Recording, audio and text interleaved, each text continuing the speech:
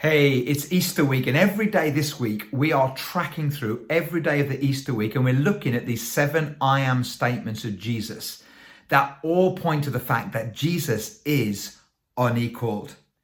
And today we're looking at that one that says, where Jesus says, I am the true vine. We find this in John 15. Jesus says, I am the true vine and my Father is the gardener. He cuts off every branch in me that bears no fruit, while every branch that does bear fruit, he prunes so that it will be even more fruitful.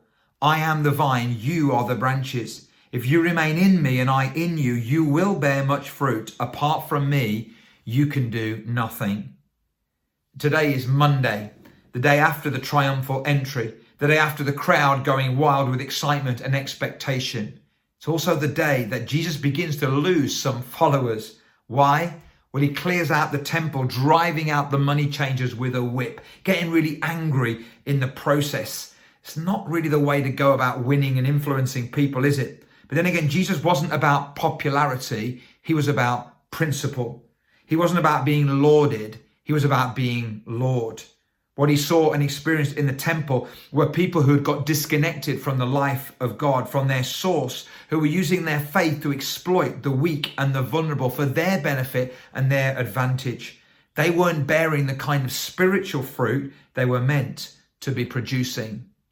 So today, we pause and we remember the words in John 15, I am the true vine.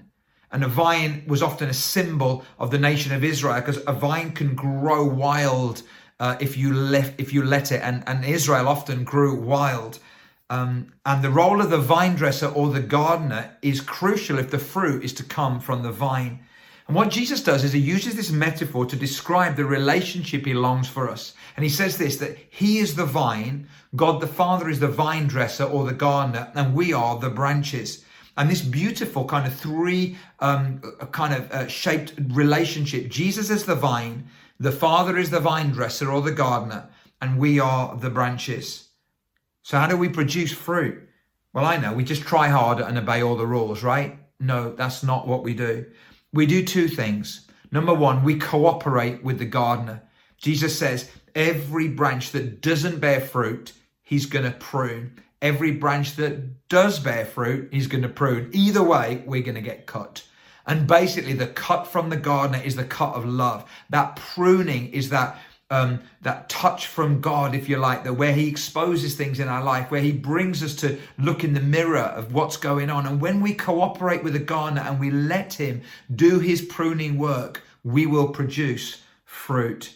You know, every parent that's ever disciplined a child, every good parent that's ever disciplined a child knows that it's not for their benefit, it's for the child's benefit. May not feel like it to the child at the time, but it really is. Is there anything that needs clearing out of your life? Anything Jesus would want to drive out from your life right now, just like he drove out the money changers in the temple? Cooperate with the God. And the key word is yield. As we yield to God, you know, I don't like it when people point out things in my life, but I know that I often know, oh, this is God speaking into my life, maybe through my wife, maybe through someone else, maybe just through the Holy Spirit or through the Bible. And when I cooperate with him, you see fruit coming out of your life when you do that. So number one, we cooperate with the gardener. Number two, we remain connected to the vine. In the first 10 verses of John 15, Jesus uses the word, or rather John uses the word that Jesus says, remain 10 times. He goes over and over, remain, remain. The old translation says abide. If you remain or you abide, you stay connected to the vine. Jesus lived the perfect life. He was in perfect relationship with the Father. We don't live that perfect life. And our goal is to remain connected, because Jesus drew his life from the life of the Father. In the same way, we draw our life from the life of the Son.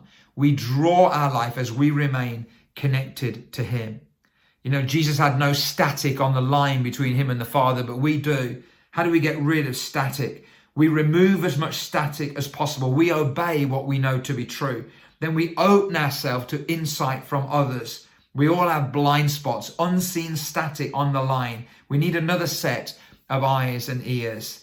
And then we're willing to let God change us. Someone once said, we don't resist change, we resist being changed.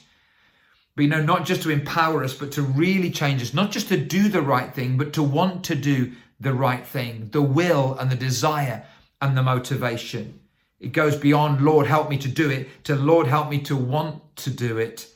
Not just self-disciplined obedience, but spiritual realignment. And I call it the prayer of permission. Let me read it to you. Lord, I know what you want me to do, but I don't want to do it. I am giving you full permission to change the way I feel and think and act in Jesus' name. And when we cooperate with the pruning of the gardener, when we remain removing as much static from the line, there's the promise that there will be fruit. As we reflect and remember the events of the Easter week, we see Jesus as the perfect embodiment of what it means to be connected to the vine and to bear fruit. He was also pruned during this week.